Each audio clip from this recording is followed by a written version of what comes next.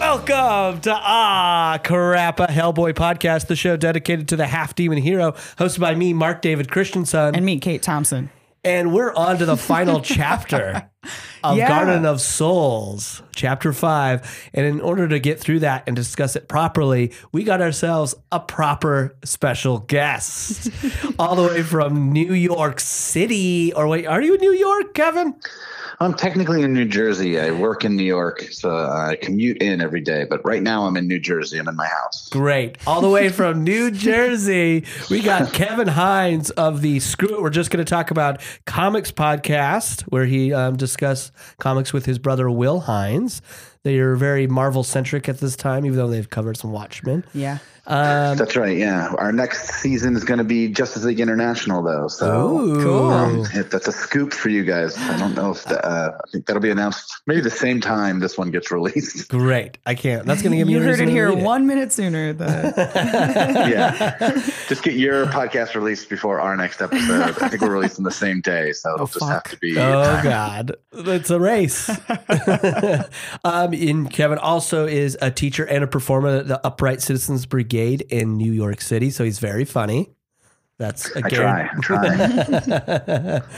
And then that's great. Those are great. We brought him on because we've had him with his brother on, but we're like, we don't want Will. We just want Kevin. Thank you. Well, I'm the BPRD junkie of the two of us. Yes. Yeah. That's awesome. Well, let's jump right into that. Tell us about your overall thoughts on when they split off and they started the BPRD series. Yeah, it's interesting. I was reading Hellboy right from the beginning. I picked it up whenever it started just because it looked interesting to me, and Mike Mignola's art is so eye-catching. And I liked it, and then I got really into it like most sane people, and I loved it. And I was like, well, I'm going to buy all of this. And at some point early on, I switched to trades only. So kind of when BPRD happened, I was just like, oh, there's more trades coming out now. Mm-hmm. Well, I'll get those as well because it wasn't that much. And then at a certain point, and it was basically this volume, Garden of Souls, I was like, oh, what happened? I'm loving this book now. Yeah. Like this used to be the thing I'm buying just because of a completist nature. And I was like, this is the one I was so excited every time a new BPRD volume came out. I realized in a way I was enjoying it more than the Hellboy books, which are probably better and more artistic and beautiful in their own way. But I was like, these BPRD books just had me excited. Mm-hmm. Yeah, there's a lot of great action in these. Yeah. And definitely once Guy Davis came on, it stepped up a level. And then I think John Arcudi took it to a next level. But by this volume, I remember feeling like, oh man, this thing is just humming on all levels.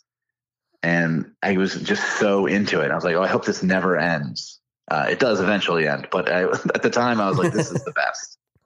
Yeah, I've been absolutely impressed with Guy Davis's addition to the world of BPRD. I'm slowly, and with John Arcudi, and I know Mignola is sort of also side or co-writing, but I'm still like Arcudi's really coming through and developing Abe to a degree that I think he's equal with Hellboy in my enjoyment. Yeah, I mean, Guy Davis, I had seen his work previously just in the Sandman, Golden Age Sandman book that he did with, I forget who wrote that. Maybe Steven Seagal maybe wrote it. I forget now. It kind of came out when Neil Gaiman's Sandman was sort of blowing up, and they sort of like brought back the Golden Age gas mask wearing Sandman as a side thing. Mm-hmm. And Guy Davis was the artist on that whole run, and it was beautiful. And I was like, oh, this guy's so good. So I'd seen him before. This is next level Guy Davis stuff. It's so much monster design and stuff like that. It's so great. And John Arcudi, I've always liked, did The Mask, the good books of that, and a few other things.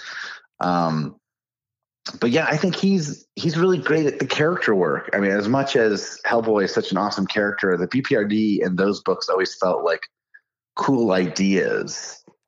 And in these books, I always felt like, oh, these feel like real people. And this volume in particular was the volume where I was like, oh, I now love Abe more than like, I was like, oh, he's cool. He's interesting. And I was like, oh, Abe is awesome. Yeah. Like Garden of Souls. I was like, I get him now. I get why people like him. He's so fun. And obviously all the other characters that Johan under John Arcudi's writing. It was so fun. Roger was so great. And then, of course, the characters that came in under John Arcudi, like what's his name? Daimyo? Daimyo, yeah. Or the mummy that we meet in this volume. Like those characters are all his. Like he was there from the ground floor with them, and they're so interesting and full. I don't know. It's something really fun. I should also say, like when BPRD was coming out, when was this? Like 2000. This is 4, around there. These ones were 2007, but they started back, I think 04. I feel like in that time, comic books had started hitting this writing for the trade thing. Other comic books, Marvel and DC is what I'm mostly talking about, where it'd be like, oh, they're telling like little movies. Yeah. So it's like, here's the Spider-Man movie of this volume, and here's the Captain America movie about Bucky. And they were still good and interesting, but like each volume kind of started from zero, and each creator for sure was like a fresh start. And it didn't feel like things had boiling subplots as much as they used to, where it's like things would boil up and you'd see them seeping for a long time and then they'd kind of come out. And this book has all that, where I basically reread Garden of Souls for this podcast, and then I had to go back and read the volumes before because I got so excited. And just seeing like Johan kind of stuff seeping up where he's kind of going into the sub basement. Obviously the whole Roger subplot that ended a few volumes ago with him sort of imprinting on Daimyo was so great. It's just like that stuff kind of started slowly and then builds up. And there's stuff in this volume that I remember, the repercussions of this is like volume after volume, we'll see things. And modern comics lost that a little bit because they were just trying to sell, they wanted to sell movie ideas. And this was just Mike Mignola and John Arcudi wanted to tell a good story. Yeah, you're making me. This is a side thought that's off of BPRD and even Hellboy. But I recently picked up. I don't know if because I know you're a regular reader of comics still, Kevin. Yeah, you picked up Undiscovered Country at all? Yeah, I just started that maybe 2 weeks ago because everyone was raving about it. Yeah, I don't have really that much bad to say about it. It felt to me the way that it's structured. I was like, this is just a TV show pitch. And then it got picked up for a TV show. Yeah, it's a well done comic, but it definitely feels like there's it's almost built almost like a video game with like levels and things that sound. I mean, it's still early. Who knows how it'll play out? But it reads like, oh, this is the adventure. Then they'll finish that one. They'll move on to the next one. Yeah, and I was just disappointed by that because I was like, I wanted to read just a good comic, not something else that is just made for another avenue. Just a pitch for Yeah, I think it's just tough comic books don't make a ton of money. So you kind of you almost need it to be like a side project. Like Hellboy reads like movie after movie, and not in a bad way, but it was just like each thing is kind of big and epic. And there's short stories too, but like the Seed of Destruction is a story. Yeah. Conquer a Worm is a story. And those are like big things. And you assume there's like Hellboy adventures in between probably that are small. Yes. But BPRD is like a TV show where it's like, oh, this is just going to continue forever. These are the adventures, and Hellboy is funding this in a way. Yeah, exactly. So I'll bringing it back. I mean, I do agree. Like all these great storylines that Arcudi and Mignola are making, these BPRD has since picking it up for the podcast. I keep wanting. I'll start. I'll be like, Kate, read the next two issues so we can record. But I can't stop. I continue just to keep reading through and just digging deeper into this world. It's so good. How far are you into BPRD? I'm this far. I personally, so you guys are reading it just a little bit ahead for the podcast, but not way ahead. Exactly. Yes. Because I think just because I fell behind, and when BPRD started being published, I was one of my blind spots of not picking up regular issues on anything. So now it's just me going, oh, great. I have all this stuff I get to read. It is completely extra. If you're reading Hellboy, you don't really need to read this. Yeah, you don't. It's its own thing. It comes up barely in like a footnote or two, maybe in Hellboy books. Yeah. So it is like if you're if you're just like, oh, I can't afford another book, it's an easy thing not to buy, but I love it, man. It is so good. When Guy Davis, it hurts a little bit. They get some great artists to come in. It gets a little sprawling at some point. Mm-hmm. Definitely this is Plague of Frogs is pretty great throughout with a couple side stories. And then what the next one is, Hell on Earth. Yeah. That gets pretty sprawling in, and by the end there, it loses me a bit. And then John Arcudi leaves, and then that hurt me a little bit too. But I read it through the end because there wasn't much after that. But it's like you might as well. It's awesome. It's just fantastic. And this Plague of Frogs story is just really fun. I'm not spoiling anything when I just say it ends insane. The ending is insane, and something you could only do in an independent comic book. I feel like it's just like, oh yeah, this is a book that gets away with this. I mean, even killing Roger off a couple volumes ago, he's such a lovable, sweet character. Yeah. And they kill him. Yeah. Yeah. I was truly surprised. I was like, there's no way. Like, he'll come, some piece of him will be there and they'll be able to like add some herbs and make them again or something. But it's like, no, the moment that happens, unlike other books, you're sort of like, they could kill Abe Sapien. Yeah. They could kill any of these characters. Yeah. This isn't owned by Disney. Right. So it's up to Mike if these characters live or die. Yeah. I mean, obviously it's supernatural. They could all come back. Yeah. But at the same time, it feels like a bigger deal. Roger's death feels like a bigger deal than most superhero deaths. For sure. Feels more finite. And it obviously still having repercussions on the whole team in this volume. Yeah. Definitely. I'm just more and more excited to see the development of these characters, especially like in these past issues, before we get to the one we're going to talk about, is just like the real world, like simple worldness between everyday life, sort of like interaction between Kate and Liz. I love that stuff. Yeah, it's almost like they're reaching out to each other. They're like the two women on this team going through this crazy stuff. And they kind of just, I don't know if they're natural friends, but they're just like, they need each other to some extent. Yeah. Just to like have some bit of normal, like touching base with a fucking human for a second, being like, I know we went through this crazy thing together. I think you even see a little bit of it between Abe and Damio, because Abe brings Damio on this personal mission. Yeah. He doesn't really know this guy, but like this guy has earned their trust, and he's like, and they do kind of become friends a little bit in this volume, even though they're not on panel together a lot. Yeah. I think just by the fact that Abe brought him along after this, those two feel like peers more than like Abe's the old dude and Damio's the new guy. Yeah. Yeah. I mean, he is the first one that he shares his experience really with. Yeah. And in his past and everything. So it's like, he definitely trusts him to a degree. Yeah. And I guess Damio has like a similar kind of I don't know, not affliction. I don't know. He's like, he's forcibly transformed into something else, like, against his will. Yeah. And it's like, well, it's definitely you'll get it on some level. It's their sort of personalities too. They are both sort of leaders and I got to get this done sort of mentality. I mean, it kind of leaves Johan as an odd man out, because he's sort of quite an oddball. Looking at papers. He's getting a kick out of it. No one connects with him. He's such a different character. Yeah. Yeah. That's why like Roger's death, I think, hit him so hard. Like he's just like, oh, this is like another immortal like me. Yeah. Johan is in particular, I think, an Arcudi favorite. He like comes alive writing that character. Yeah, he really has. And he finds a lot of the levity through him. And I love that. Yeah. He's very funny. These books are funny. These books are funny. They're full of, they're funny in a character way, right? The characters are funny. Yeah. Johan sneaking up on Abe and like honking the little horn of the like car and scaring the shit out of Abe for a second. Like, oh, sorry.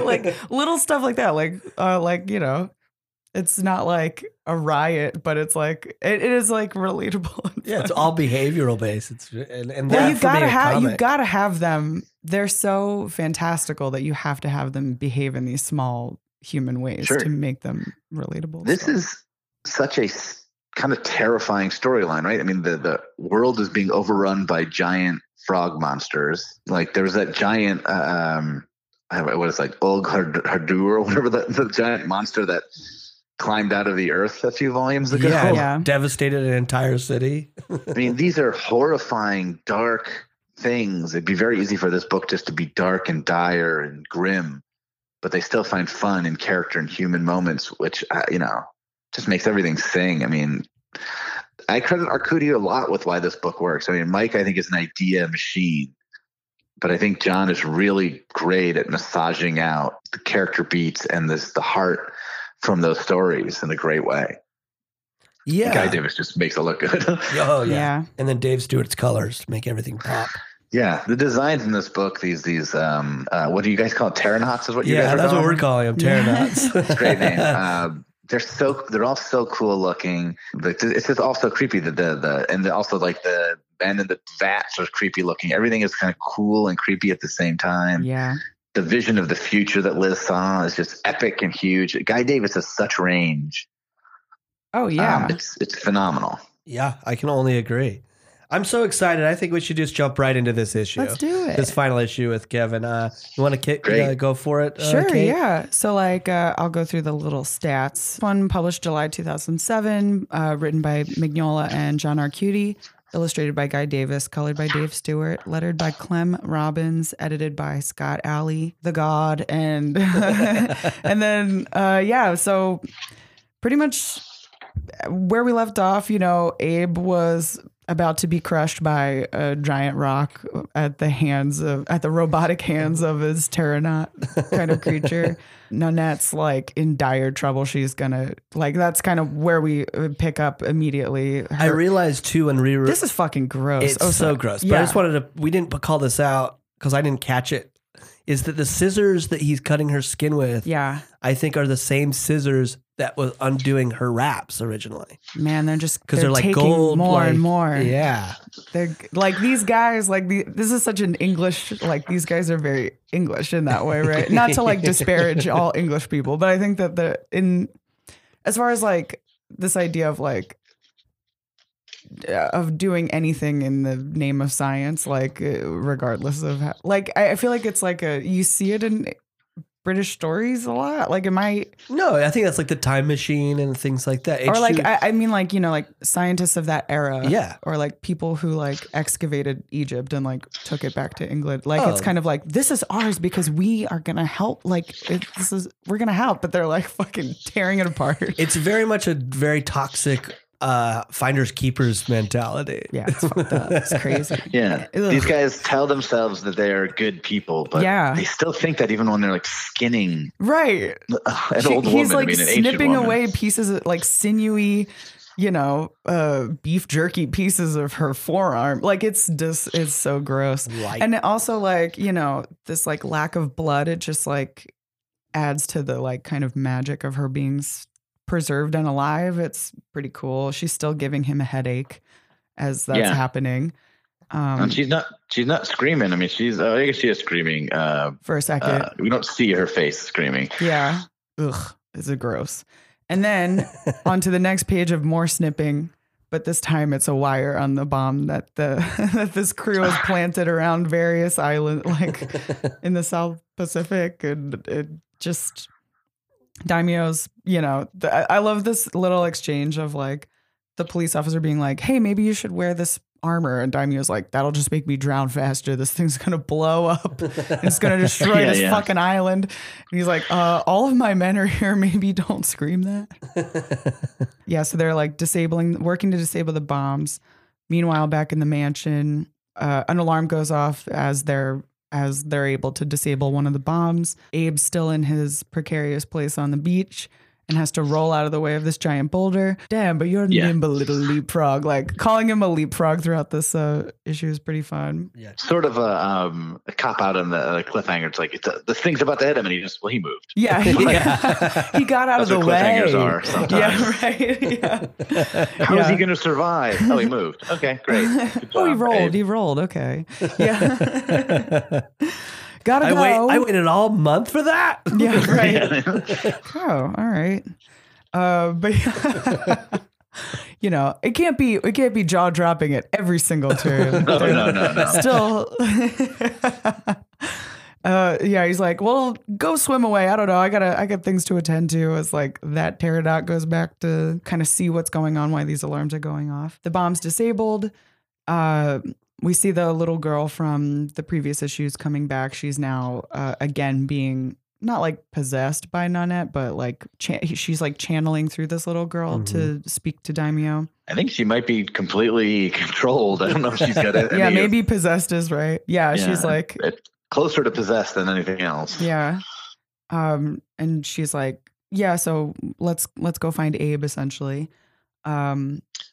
Meanwhile, she sees that the end game is coming. These guys are cutting her. Abe's there. Everything's playing out the way she sort of wants it to. Yeah. She's like, we got to come on, let's finish this. Yeah. And then within this like fun steampunky room with like big fat wires all over the cottage, they called it. Yeah. Get to the cottage. It's just it's a great look, like having this sort of like beautiful Victorian looking like ceiling and chandelier, and then like like floor to ceiling computer, consoles, and tubes. Yeah.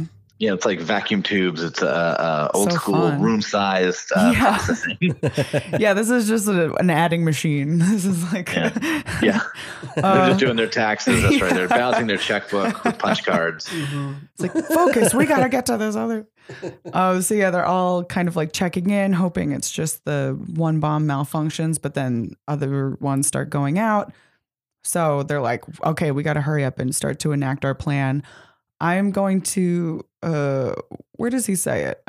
I'll prepare my body to receive whatever number of spirits heed the beacon.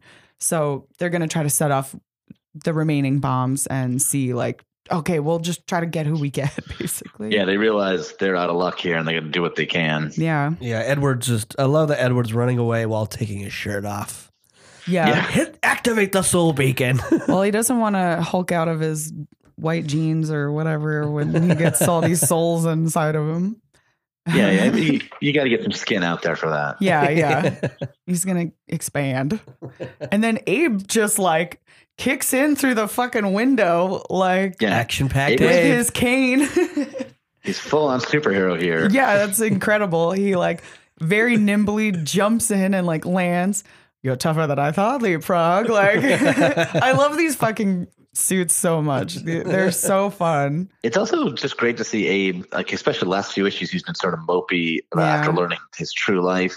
And he's never been this active. He's like really come into it here. He's just like big time. He's like world's in danger. I'm going to act like you guys talk about how great the moment was when he broke one of the vats a few issues back. And it was just like, he was like, the moment he had a chance, he's like, his life, it was a dangerous thing to do. He was not in a safe place to do it. He's like, well, I got to do the right thing now. Yeah. Mm-hmm. And he's so cool. He is. He's so cool. And we're finally getting to see. As far as he knows, he's alone. I mean, it's him or no, there's no one else to help him. Yeah. He like can't let millions die. But jumps through a window like Bruce Willis in a Die Hard movie. Yeah, Hell for real. yeah. That's what it feels like. We're like brandishing this cane. Like, I guess the only thing that from Call that he's like, oh, okay, I'll take this cane. I'll smash him with it. Kicking, hitting into the console. I love ripping off robot arms. Yeah. I love how proper they speak to him, even in act, like, even though he's clearly got the upper hand or he's messing things up. Like, I suppose I can't postpone killing you any longer. Yeah. I love how proper they are. It's really fun. Yeah. Also how underestimating they are, this guy. They don't realize how strong Abe is. This guy, Abe makes short work of this guy. Yes, he does. Smashes him into a console, rips his arms, starts just taking his arm and like grating it against the machines. Like, I imagine he's just like, like just grinding it against the entire wall of like going down like that. These are great, like chink, chink, chink. Like, love Clem those Robbins sounds. is really having a great blast on all these sound effects. Yeah, it's really fun. Leaves him there burning, walks out of the house. And then he's confronted by the like way more formidable looking. Yeah, this one looks like a guy. tank. Yeah, he's definitely more like in the Mignola kind of style. Like, he's got these like gorilla like posture and arms that I think like Mignola, that's his fucking bread and butter. Like having this like sort of like, these sort of like folded fingers almost into paws, and then the like kind of just the like how he's hunched over. So it's fun. Such a simple decision, but I love that each suit is different. Yeah. It would be very easy to have made them all the same. Like story-wise, you could logically explain that, but they're just like, let's make them all different. Yeah. I think in the back matter of the trade, they talk about like as if each one is the next generation. Oh, that's great. Oh yeah, that makes sense. I love that. But it's a cool idea, and it just makes them stand out so much, and it makes each of these fights feel different. Yeah, it's just really, really fun. Yeah. And they're great. Like they're like sort of like brass, like steampunky sort of like they're very nautical. I mean, that fits with their whole, especially if they were like starting to work on these kind of suits back when they were doing like deep dives for the creature that essentially turned Call into Abe. Like it makes sense that they would, this is like the technology that they are they're limited used to and they know. It's like a cool, it adds a lot of character and it's really neat. Yeah, there's no Wi-Fi in those robots. Yeah, no.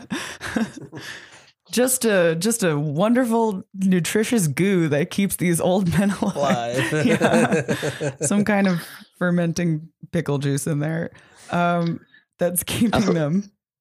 I also love that Abe is now, at this point, when he faces the gorilla Pteranot, he's now fighting with the arm of his last victim instead of his cane. Yeah. Hell yeah. It's a nice power move. Yeah.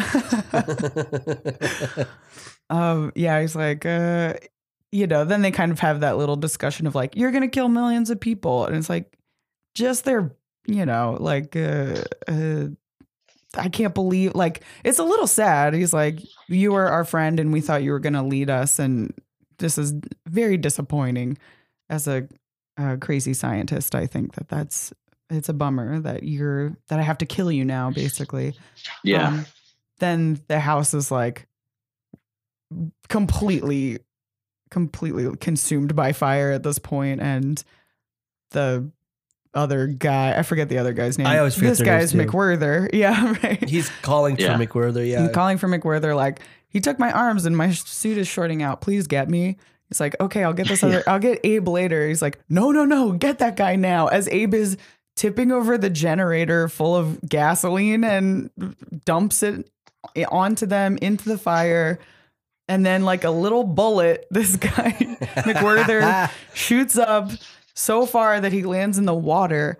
And then I love this detail, just like falls past the ship that they used for Call to do his diving mission to get that creature. Yeah. So like we've seen that one before. That was really cool. And I love that it's not fully, it's just like the backside of it. It's perfectly a good, right. It's like Easter enough to be like, oh yeah, that's what that ship is. It's such a great sequence. The guy without arms being like, just like, no, go finish him off, you idiot. What he did to me. And the next thing you know, he's exploded. It's great. The sub is such a cool design, it's so great. It's so huge. He's more dangerous than he looks. A bunch of great sound effects. A nice crang, a boom with an H. Yeah. You really get the conflagrate, it's like feels like a fire consuming it with it. I just love that. It's a nice little detail. Very good. A plash and not a splash, friend. Yeah. These are specific. Yeah. They're great sound effects. They're written in a way that sort of, you barely notice them when you're sort of reading this book. You feel them. Exactly. Yeah. It's like everybody's just, this team working on this book is doing such an amazing job to down to composition of the page. Like as he hits the water, you feel that impact, and then the weight of him falling, you understand that he's falling so fast because just by the design of just the bubbles, it's really so cool. It's so cool. Guy Davis just lays out a great page too. It's like, he does. It's the sub picture with just a little bit of the guy flying by. It's almost negative space, even though it's all filled. Yeah. Mm-hmm. It's just great. And then meanwhile, on the other side of the island, this naked Husk Husk is of out Edward. there. Edward's out there just being like, okay, guys, you can set off the bombs now. Waiting. So he sees the explosion, so I'm sure he knows that something's up. And then our last remaining Terranot guy comes up to threaten Nonette a little bit. She says, "Go to hell," which is great. And then, keeping up with their like sort of like formal language, such uncharitable language these days, as he's holding a candelabra, walking through this mansion. Like all of it is so fun and silly. But still you're like reading it like, oh shit. Like, I don't know. It feels like such a great pulpy sort of story with all of these guys. And I like how we've taken sort of a turn. Yeah. Where before it was like Abe having to be sort of being pursued by them. And now he's destroyed 2 of them. Yeah. Yeah. And this guy's with his candelabras being now hunted by Abe. Oh, yeah. It's interesting. These 2 pages, it almost at a quick skim, like when I'm looking back at this, like Abe looks like the villain of the piece all of a sudden. Yeah. He's cloaked in shadow. Yeah. This other guy is kind of lit up and by the next page is terrified, begging for his life, basically. Yeah. I mean, he's a crazy, insane murderer. Yeah.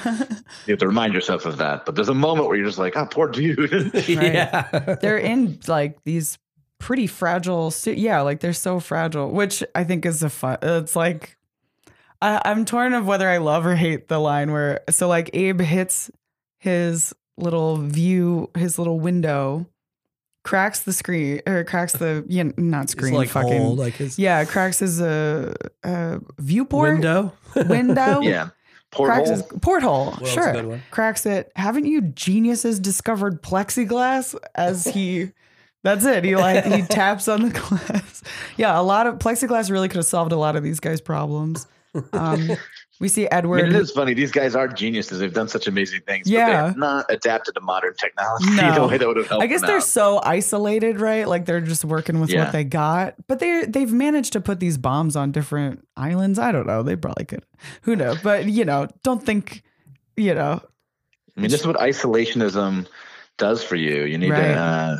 you need globalism, guys. Yeah, if you want to kill everyone and get their souls, you need a globalist nature. You got to think bigger. You can't just think one area of the Pacific Ocean. That's right. No.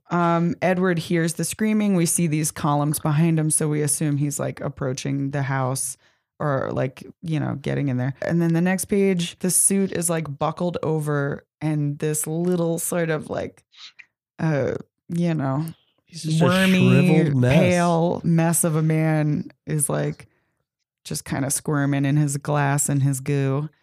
Yeah, it's fetus-like. Yeah, in, a little in fetus. a dark way.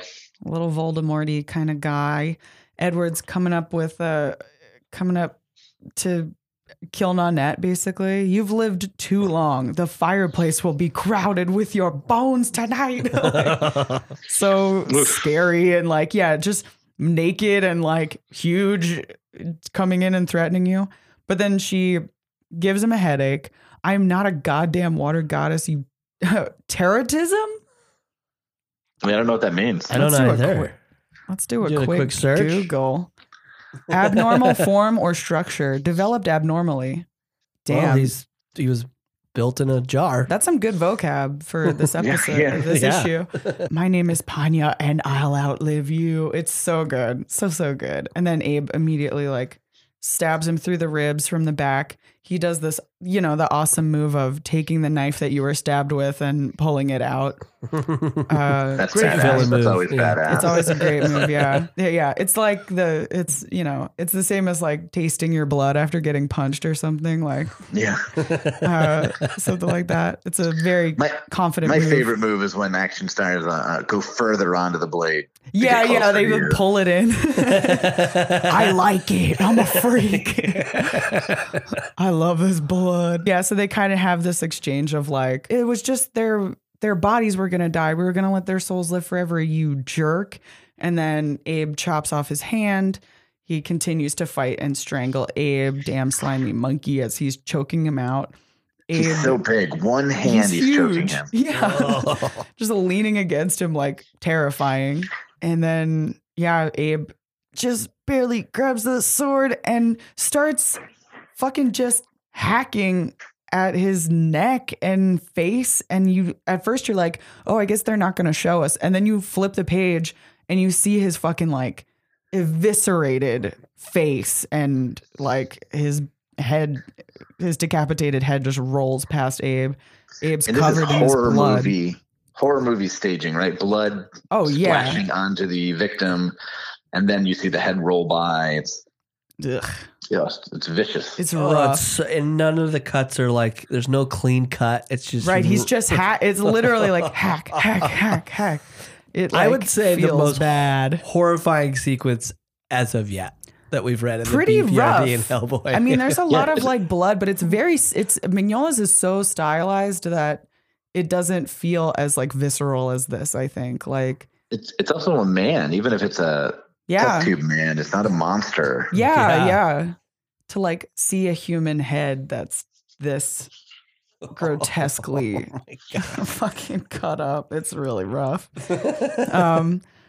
But it's super effective. And then the body just like, I think like mirroring the suit that we saw a couple pages ago is like just slumped over, defeated. And Abe just is coughing there. Then, the next morning, the BPRD, just Daimyo has arrived and the police. Then they make like a fun, like Daimyo's like, Christ, that is a one ugly cow. Like pointing towards this, like, I mean, what do you even call what I wonder, Looks like it has some crab legs at the top. You get some little sort of like mandibles and legs and udders. It's a rough combination. Whatever they were going for that day. This was like the scraps of DNA that they had. But then they kind of get to they sort of have this like fun exchange of like, we all got beat up and had fun, didn't we? And we bonded even though we weren't like right with each other. I love it. I mean, it's also Daimyo, I think, respects Abe in this moment. He's like, man, you fought. Yeah. Oh yeah, for sure. Yeah, you took a beating and you still accomplished the mission. I don't have any black eyes to show off to the girls back home. As Abe is like, but then Abe, he's not like laughing. He's just like still a little haunted, as Abe must be. And then they just kind of continue to talk. I don't know why. I guess like, why do you think that they have this police officer like come and interrupt, or a BPRD agent, I should say? That should hold him. But I think I guess that's just for her to say. Bandaging. She's just helping him. Oh, I see. It's a medic. Oh, she was just wrapping up his arm. I'm a nut. He was so I was like, who is she talking about? Like when I initially read it, I was like, I don't know why I didn't interpret that. Obviously, she has this huge red cross on her arm and chest. And I was like, who's she talking about? Yeah. I mean, also hold them together sounds like you tied somebody up. Yeah. Yeah. I was like, oh, did they like grab one of the remaining people? But they're all like toast. They're all dead meat. But yeah, so they need another moment together. And Daimyo's kind of like, so this is why you came here. You get some answers and this is great. Like I met some men here, Captain, and they all knew Langdon Call. I knew him very well, as it turns out, but they didn't know me. And that's fucking, it's like, oh yeah, Abe gets to be himself now and gets to like have some I think he's like consoled in knowing that he's not that person anymore, and that's a good thing. Like I think before maybe he was like a little haunted by like, who was I, and I missed this life, and he has the picture of Call's wife on his table and like his desk. Yeah. I think he like kind of longed for that life that he can't even remember. And I think like meeting these guys has been like, okay, this is for the best, that I'm not this person anymore.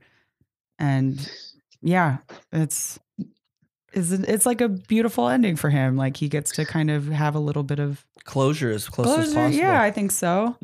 Yeah, there's a little bit of accepting that Abe was a birth and not a rebirth. Yeah. Yes. Totally. Great way to put it. Yeah, and I don't know when this sort of kicks in. At some point, Abe goes from looking to the past to looking to the future in these books, and like almost like a little Hellboyish, and like, what's my role? What's my like? What am I fated to be, and how do I feel about that? Which is interesting. So he switches from the past to the future. I don't think that's quite yet. It's nothing in this book, BPRD, happens that quickly. It's not like, oh, next issue, Abe will be this way. It's like he's still going to be a little bit sad, a little bit. Yeah. I mean, that's who he is, and they're smart about that. But this is definitely a turning point for him. That's good. It's a great turning point. It's a great end. It's such a relief for him to say that too. As the reader, you're like, while he has been like sad in previous issues of BPRD and Hellboy, he at least like has this like camaraderie with Hellboy and like this level of banter where it's like, okay, he like enjoys some things. But I think this has like haunted him for so long at this point. So it's so what a relief to have him kind of have a bit of closure and acceptance of himself. That's really cool. I also just like this story for Daimyo, who it's a small part for him, but especially when I reread it, like he comes in as like almost an antagonist in those early volumes. Yeah, for sure. And you're like, this guy's a problem. Liz doesn't like him, so he's bad news. Mm-hmm. Yeah, you don't put in trust charge. Him. He's got some dark secrets. And by this volume, it's like, no, he's okay. Yeah. He's a good guy. They trust him and they should trust him. He's just another one of them. He's just another BPRD. He fits here. I guess he just like him coming at a time when Hellboy just left. Like, he's like a stepdad. Yeah, right. Yeah. Exactly. They don't want to accept him just simply because they want the other. Hi, Ben. You're not our Hellboy. You're not Hellboy, and I'll never call you that. To him right away. It's like he doesn't even remember Hellboy. Yeah. That is exact. Yeah, that's it. Pretty much nailed it. I love that. Did you guys have any favorite panels or dialogue in this whole thing? Two things that I thought was interesting. They're not a favorite panel, but it's just like a mirror image that I've been rereading it right now. Caught it was that Terranaut, the last Terranaut that's dead, hunched over. I like that is almost a mirror image of Edward's dead body hunched over. Almost implying to the Edward, he might be a man, but it's also, this thing was created. Yeah, that's a suit. It's a suit in a sense. Yeah. It's supposed to have souls go into it. Yeah. I just like that choice to have that mirror image. Yeah, there's still like this level of humanity that none of them maintain. Like they're so far gone onto their like mission that they perceive as good that I think that they've lost their humanity, and they're all husks regardless of whether it's like flesh or bronze and glass or whatever the fuck the other ones are made of. Exactly. Yeah, that's interesting. Yeah, they're just trading one fake body for another. Yeah. I mean, I gravitate towards that window jumping sequence. That was very cool. It's just like it's like the next step from him breaking the vat from the previous issue, which is Abe going super proactive. He came here nervous and anxious and hoping for help, and he just like took over. Yeah, totally. And it's great to see. I also just love those last couple panels that you just recapped, Kate. Sort of like resign, maybe okay with it, sitting on the steps with Daimyo, surrounded by like monster creatures. Yeah. They're similar to him. They're like these hybrids. Yeah. Yeah. I mean, that's such a weird aspect of this story. It's like you don't need those animals for the story to work. No. They're so great. They're so great. I guess it's purely to be like, these guys are like Dr. Moreau. Like that's the only reason they're there, right? Just to be like, these guys are bad like him. Now you know it. Like that's kind of. I mean, I guess the logic is it's like that was them trying to figure out how to develop the human bodies they needed. I guess. Yeah. Yeah. I mean, the cow is probably for sustenance. Sure. Yeah. The milk from this thing is delicious. Yeah. But it does feel like one of those things. It's like it's not like you would read the story and go wonder like, well, where are the animals they must have developed? Right.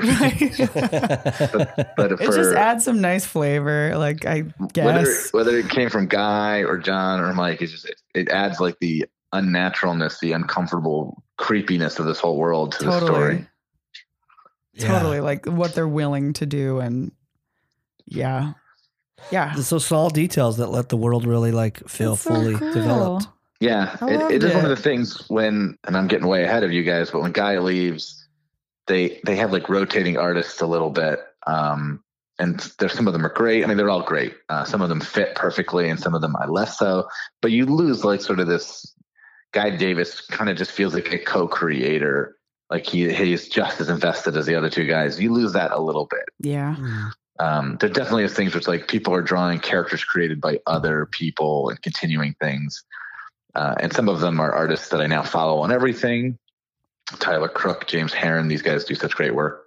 Yeah. Like it's sad when you don't have Guy Davis guiding this whole thing. I mean, you've got, I envy you. You've got, I don't know, like 8 more volumes of Guy Davis art. It's I'm so great. excited to keep reading it. Like It is like, it's like you said, Dave, it's hard to stop yourself. Yeah, it is really hard to stop instead of just pick up. We're going to continue talking, Kevin, but Kate's got to step out. I'm sorry. She's got to get to a Sixers game. I'm sorry to leave a comic discussion to go to a sports event. It's the ultimate betrayal. It's the ultimate betrayal. You're a jock. My friend from out of town is there, and I can't bail on him. So. But we'll continue talking just to wrap up. I'm sorry, Kevin. Thank you very, very, very much for doing this. And no, thank you for having me. Yeah. It's always great talking about comics with you. You and Will are great comics talkers.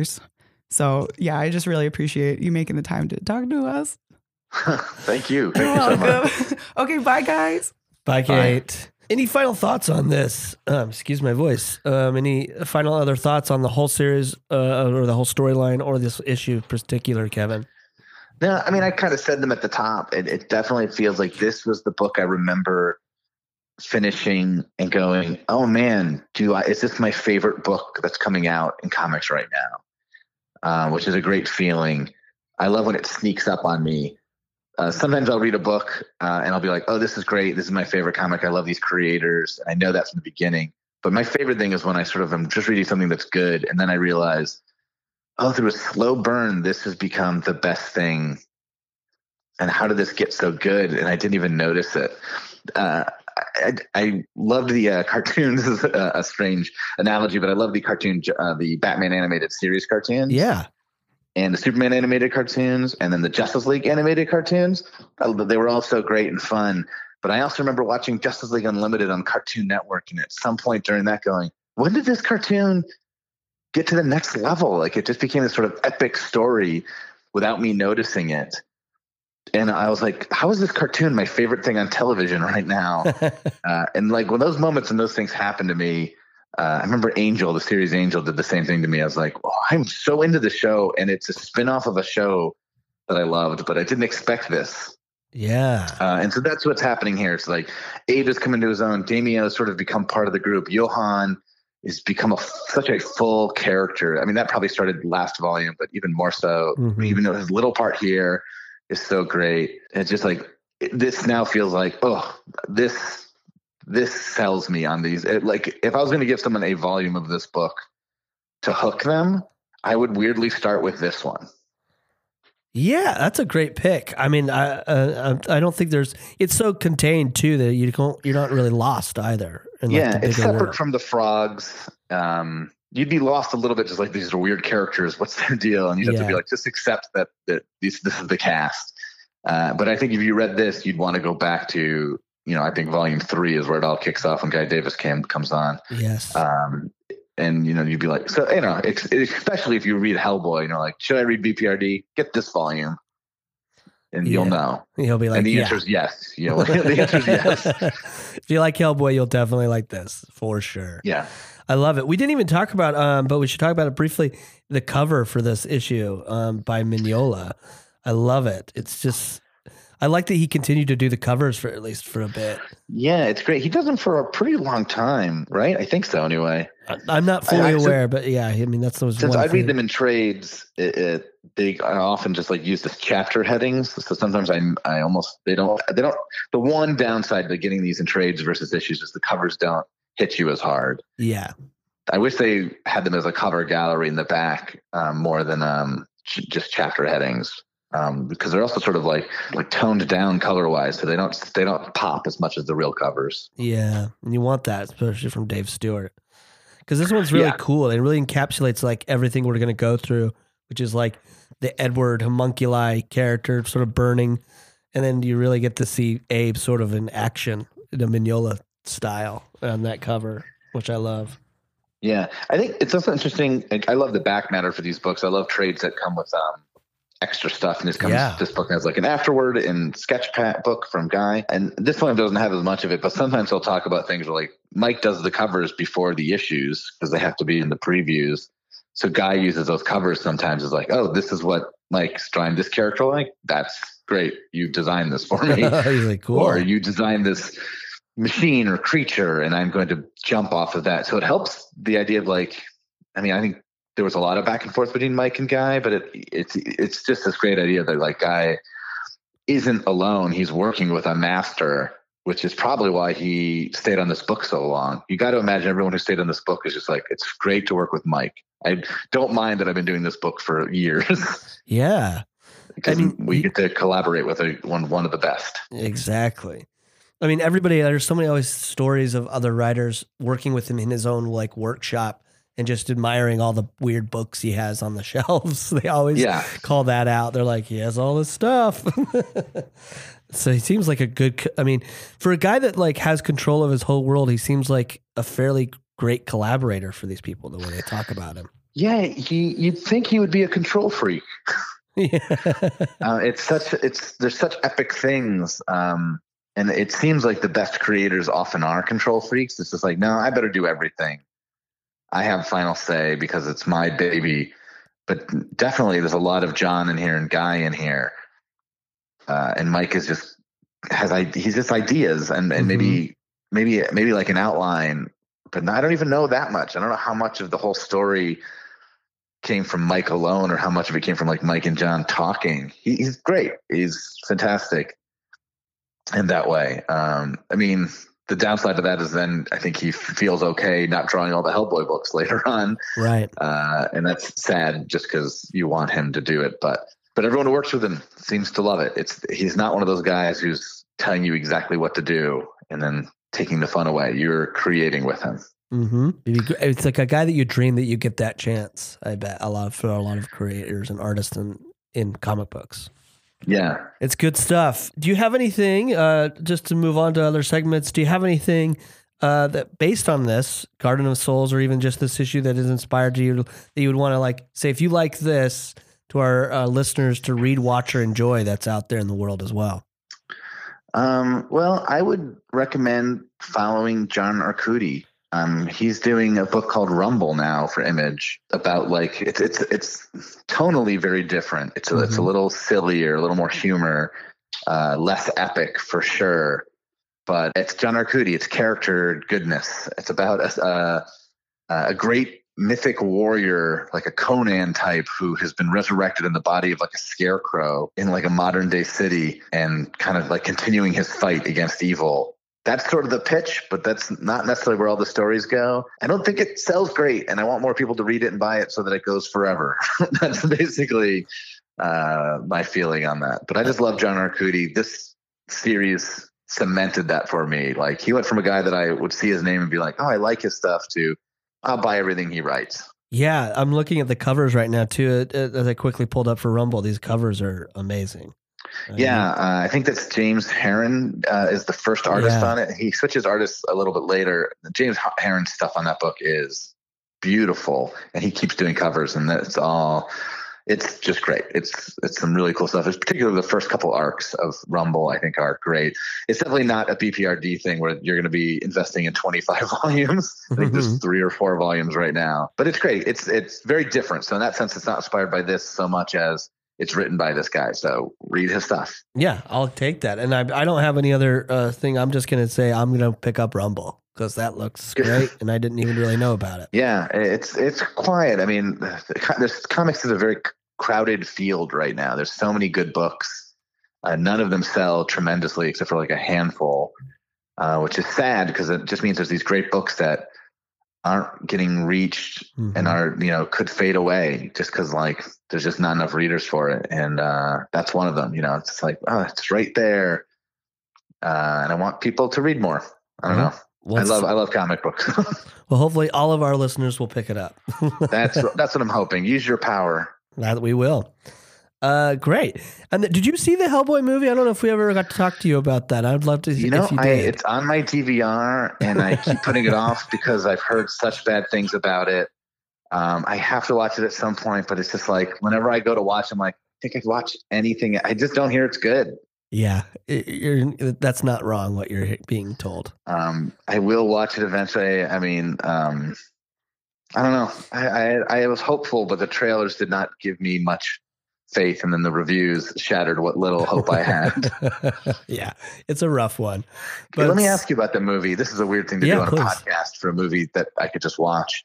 Is Hellboy... One of the things I love about the Hellboy universe and BPRD is that nobody is surprised when Hellboy walks into a room.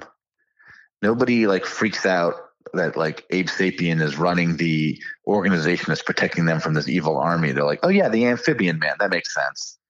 There's a little bit of just like people seem to know those people exist and they don't care or they don't freak out about it. But in the original movies, the Del Toro movies, right? Like they were secret. Nobody knew about Hellboy and Abe Sapien.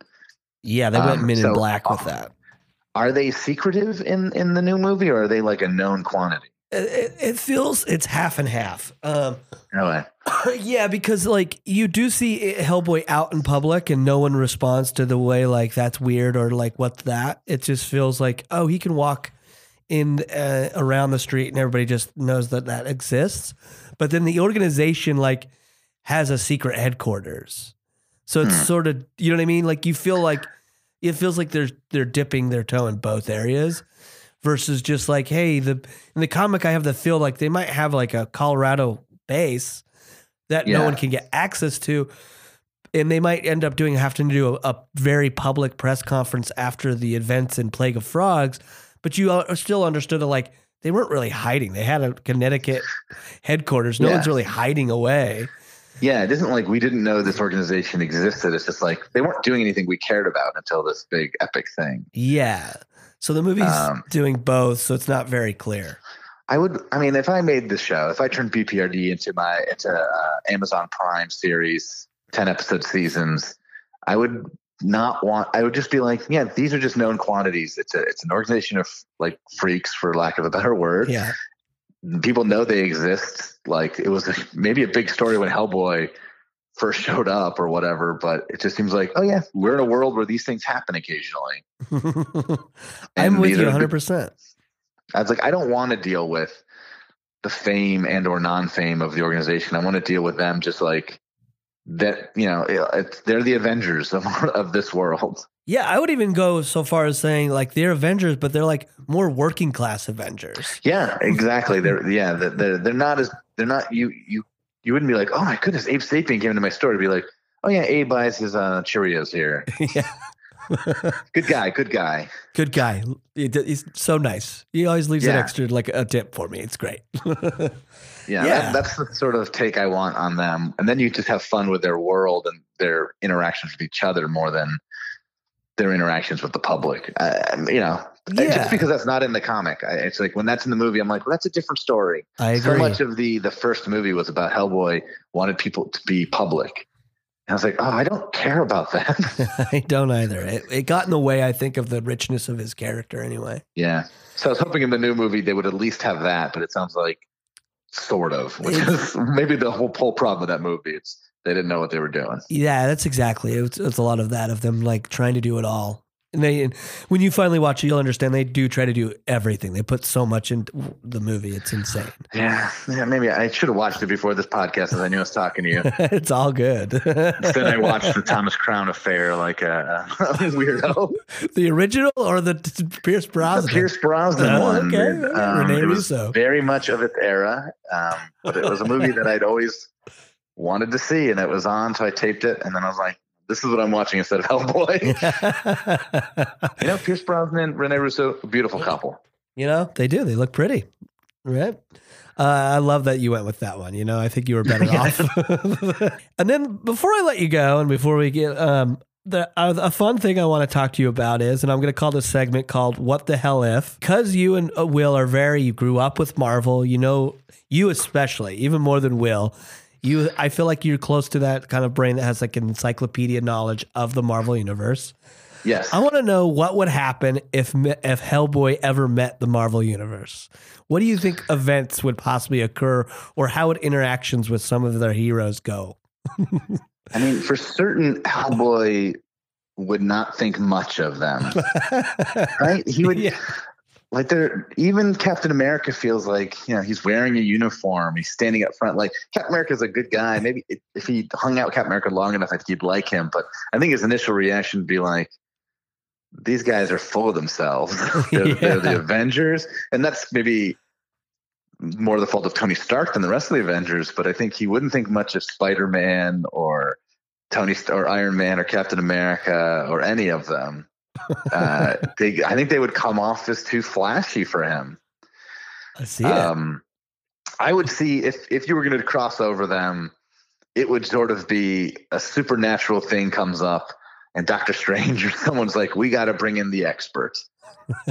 And then they go get Hellboy and he's like, oh, of course you need my help. You should be able to handle this on your own. Let me do this. And I think he would be maybe too direct, makes the problem worse because Hellboy doesn't have the patience to make a long-term plan. He kind of just goes in and punches first. He wouldn't be patient. He's like, let's just get in here and take care of this, and then I can go home. And then things would spiral out of control, and there'd probably be a begrudging respect for, I think, for Cap, who's an army guy, and I think Hellboy gets those guys a little bit more. Right. But I bet he would never really like Iron Man. Yeah, I don't think they'd get along. I think they would rub each other the wrong way. I'm not sure he'd even like Doctor Strange. I think Doctor Strange is a little too much for him. Even though they're both supernaturally founded. So I think they'd all rub each other the wrong way. That's so funny. At the end, I think you can see Cap being able to recruit Hellboy again later, but he would change his phone number so no one else can contact him. Only At Cap. That's the MCU for sure take is what I'm kind of doing there more than the comic book take. For sure. It's a big figure. Who do you think would win if he had to fight the Thing? Classic, always comic book question. Thing versus Hellboy. Well, the true answer is whoever's writing it would decide. So if it was John Byrne, it would be the Thing. And if it was Mike Mignola, it'd be Hellboy probably.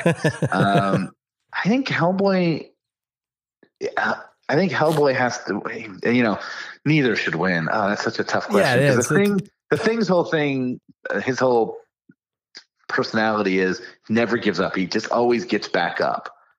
So the Thing doesn't always win, but he never loses. Right. And Hellboy just wins, I think. So it's such a stalemate. I'm going to probably go the Thing, unfortunately for Hellboy. I think that Hellboy has a tragicness to him that despite the Thing's origins, the Thing doesn't have. The Thing is more optimism. He's like, I got to win and save everyone, and I'm going to. Where Hellboy is, I don't even want to deal with this. And I think optimism. Despite our country, I think optimism wins. I think you're right. Pessimism. I love it. When you first asked me, my initial instinct was Hellboy. By the end, I talked myself into Ben Grimm winning. I can even see Hellboy with the way you're talking. He would just give up. It would be a win for the Thing. Yeah. But Hellboy would be like, let's just can we stop? If you're telling the story well, it would be a story where Hellboy realizes he needs to lose for like whatever. It's like, oh, if I lose, the world is saved. But but the Thing, I can't throw it. So I have to let the Thing beat me up. Yeah. And then the Thing's sad about having to do it. Hellboy gave up the sacrifice. Yeah, that's the story. That's how that plays out. That's a sad story. I don't love this. No, we don't. It is, but man. And you know what? Those two guys would get along. They're cut from the same cloth. Yeah. Ben Grimm and Hellboy would be buddies. Yeah, they might have like a Hulk Wolverine interaction at first, but then they'll just end up being best friends. Yeah, I think, just like they're both just bruisers. They smoke cigars. They play poker. They are both working class Joes who are swept up into bigger than life situations. They are cut from the same cloth. Very good. Well, we're going to go and we're going to go pitch that and see if we can make it happen. Yeah. All right, Marvel, call us up. Don't call Mike. Call us. Call us. Yeah. We'll write it. Worry about permissions later. Disney can buy Dark Horse. Yeah. I'm surprised they don't already own it. Yeah. Next on their to-do list. Gobbling it all up. Yeah. Well, this has been great, Kevin. Thank you for having me on. I pretty much demanded it. I attacked you on Instagram and on our Slack channel, demanding that I get to do this volume. And I'm also glad now because it's got me rereading these volumes. I've been worse about rereading stuff since having a kid. Understandable. Because I can barely keep up with new stuff. But now I've got the stack of Plague of Frogs on my thing. I got Killing Ground right here to read next. I can't wait. That's what we're moving on to next. I can't wait as well. Is that the next arc? I don't do know when believe Hellboy won. so. I don't have the list right in front of me, but I believe that we're going right into, after this, we're going into Darkness Calls. That's specifically what we're up to next. Okay. But and, and you've got the flashback series in 1946 and 1947. Those are really fun. Yeah. We have a lot ahead of those us. Those are other ones where I was like, oh, am I going to another thing? Because Arcudi doesn't do 46. Right. And I was like, no, I'm not excited about it. It's great. It's great. That's good to hear. That's good to hear. Have you been reading any of the recent one-offs? I basically, after Hell on Earth ended, which I think did not end great. Ah. I think Plague of Frogs ends great. Hell on Earth just got a little, it might end fine, but it was so sprawling by the time it ended, I had lost some of the fever I had. Like the fever I feel now for Garden of Souls lasts a long time, but then by the time you get to those last couple volumes, I'm just sort of like, I just kind of want it to wrap up. It's hard for me to manage what's going on. And so when it wrapped up, I sort of needed a breather. I stepped away, and then I kind of heard what was happening in the third volume, which I forget what that's called, of BPRD. And then so I sort of got it all in one swallow. It's not that many. I think it's like 2 or 3 volumes. Right. And it was okay. It was pretty good. It didn't feel as big as it should have felt. And then I haven't read anything since then. And I know they keep doing Hellboy and the BPRD flashback stories. Yeah. And at some point, probably what I'll do is I'll just start I'll get the bug and I'll go and get them all. There you go. I mean, they'll definitely coming out in collection soon. So. Yeah, it's hard to get the one shots for me. I just don't have storage space, so I always wait for trades anyway. So I'm behind now, but not by a lot, I don't think. I don't think so. If you've finished the whole thing, they feel a little more disposable. Like 1946, 1947, the volumes that are coming up within this BPRD run don't feel disposable. They feel essential. I like that feeling. And the other ones I've read since then, which I don't know which ones those are, they're Hellboy and the BPRD, and they sort of follow those series. They feel fine. They feel good. It's like, oh, it's cool to see Hellboy again. But, you don't have Johan. You don't have Abe and Roger. It's different. And because it's not as it feels more like story of the week and more Law and Order, less Lost. That's how I felt. Yeah. On the current one-offs and or 3 issue, that's sort of how they felt. They felt disposable, one-off, and you're just like, okay, I'll move on. Yeah, I mean, in a way, they show that you could just do a Hellboy movie and it should be good without having to touch on this epic stuff. They're fun and they're cool, but they're not next level stuff. I think BPRD is next level, and Hellboy obviously is legendary stuff. And you're missing that in the new stuff, for me at least. And that's a guy who hasn't read the last couple. Right. Sometimes things just need to end. That's how I see it. Yeah, it feels like the story ended, but I have these I still want to write, or whatever. I don't want to leave Hellboy completely, but I'm done. I don't need to. It almost feels like I don't need to do any more Hellboy stories. But since I'm alive and kicking, I will do some more. Yeah. If I have them in my head, might as well get them out. Yeah, right. Cool. Where can our listeners get more from you? Well, you can, as it said at the beginning, you should listen to my podcast, Screw It. We're just going to talk about comics that I do with my brother, Will. We talk about different comics. We just finished up The Incredible Hulk, and we're moving on to Justice League International soon. And you can follow me on Twitter at Kev Hines, KEVHINES, where I tweet occasionally and would plug anything else I'm up to. And if you're in New York, check me out at the UCB Theater Saturdays at 7:30. I can only vouch for all of that, especially if it wasn't for your podcast, I would never have read the original Spider-Man runs and the Fantastic Four, and I'm glad I did now. Oh, thank you so much. Well, Justice League International is next. We've moved out of the 60s for a change, so we'll see. Well, now I have a reason to read that, so it's going to be great. It's good. It's real fun. Well, I can't wait. Thank you again, Kevin. I really appreciate you making the time, Thank you for arranging the technical difficulty of contacting someone in another state. I really appreciate it. Yeah, of course. Have a great rest of your day, and hopefully we'll have you back on the show in the future. Yeah, I'd love it anytime. All right. Have a good one. Bye. Thanks for listening, everyone out there, to this great closing out episode for Garden of Souls, Chapter 5. We want to hear your thoughts, so you can email us at awcrap@hellboypodcast@gmail.com. Please let us know what you thought of the storyline, what you thought of the episodes, anything you want to add, anything you want to say that we got wrong, we welcome all of that information. It just keeps the conversation going on these great Mignola-verse comics that we all love. So we'd love to hear from you. Again, that is at awcrap@hellboypodcast@gmail.com. You can also stay up to date with us on any of our postings on Twitter at awcraphellboy, and then Instagram at awcrap@hellboypodcast. And also, please go on to Apple Podcasts or wherever you listen to the podcast. Specifically, Apple Podcasts will help more listeners get to us. Give us a rating. Please give us a 5-star rating. That brings more listeners to us, as well as leave us a review. And if you start your review with the word boom, we will read your review right here on the show and give you a shout out. Because, like Kate would say, she's not here. She's off to see the Sixers play against the Clippers today.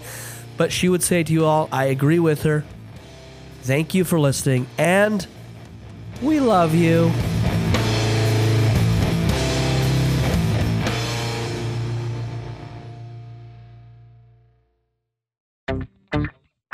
Hey, Stoners, this is James Mastriani, host of I'm 2FN High. We've got a really fun live show coming at you on March 19th, Thursday at 9:30. It's the I'm 2FN High presents a variety show. It's at the Original Cannabis Cafe. It's a really fun venue. You're going to be able to come and smoke weed with us. We've got some amazing guests: Joel Kim Booster, Zach Reno and Jessica McKenna, Luke Knoll, Ever Maynard, Ian Abramson, The Quickness. You can smoke, you can eat, it's a great atmosphere, and it's only $10. Get your tickets at I'm2FNHigh.com.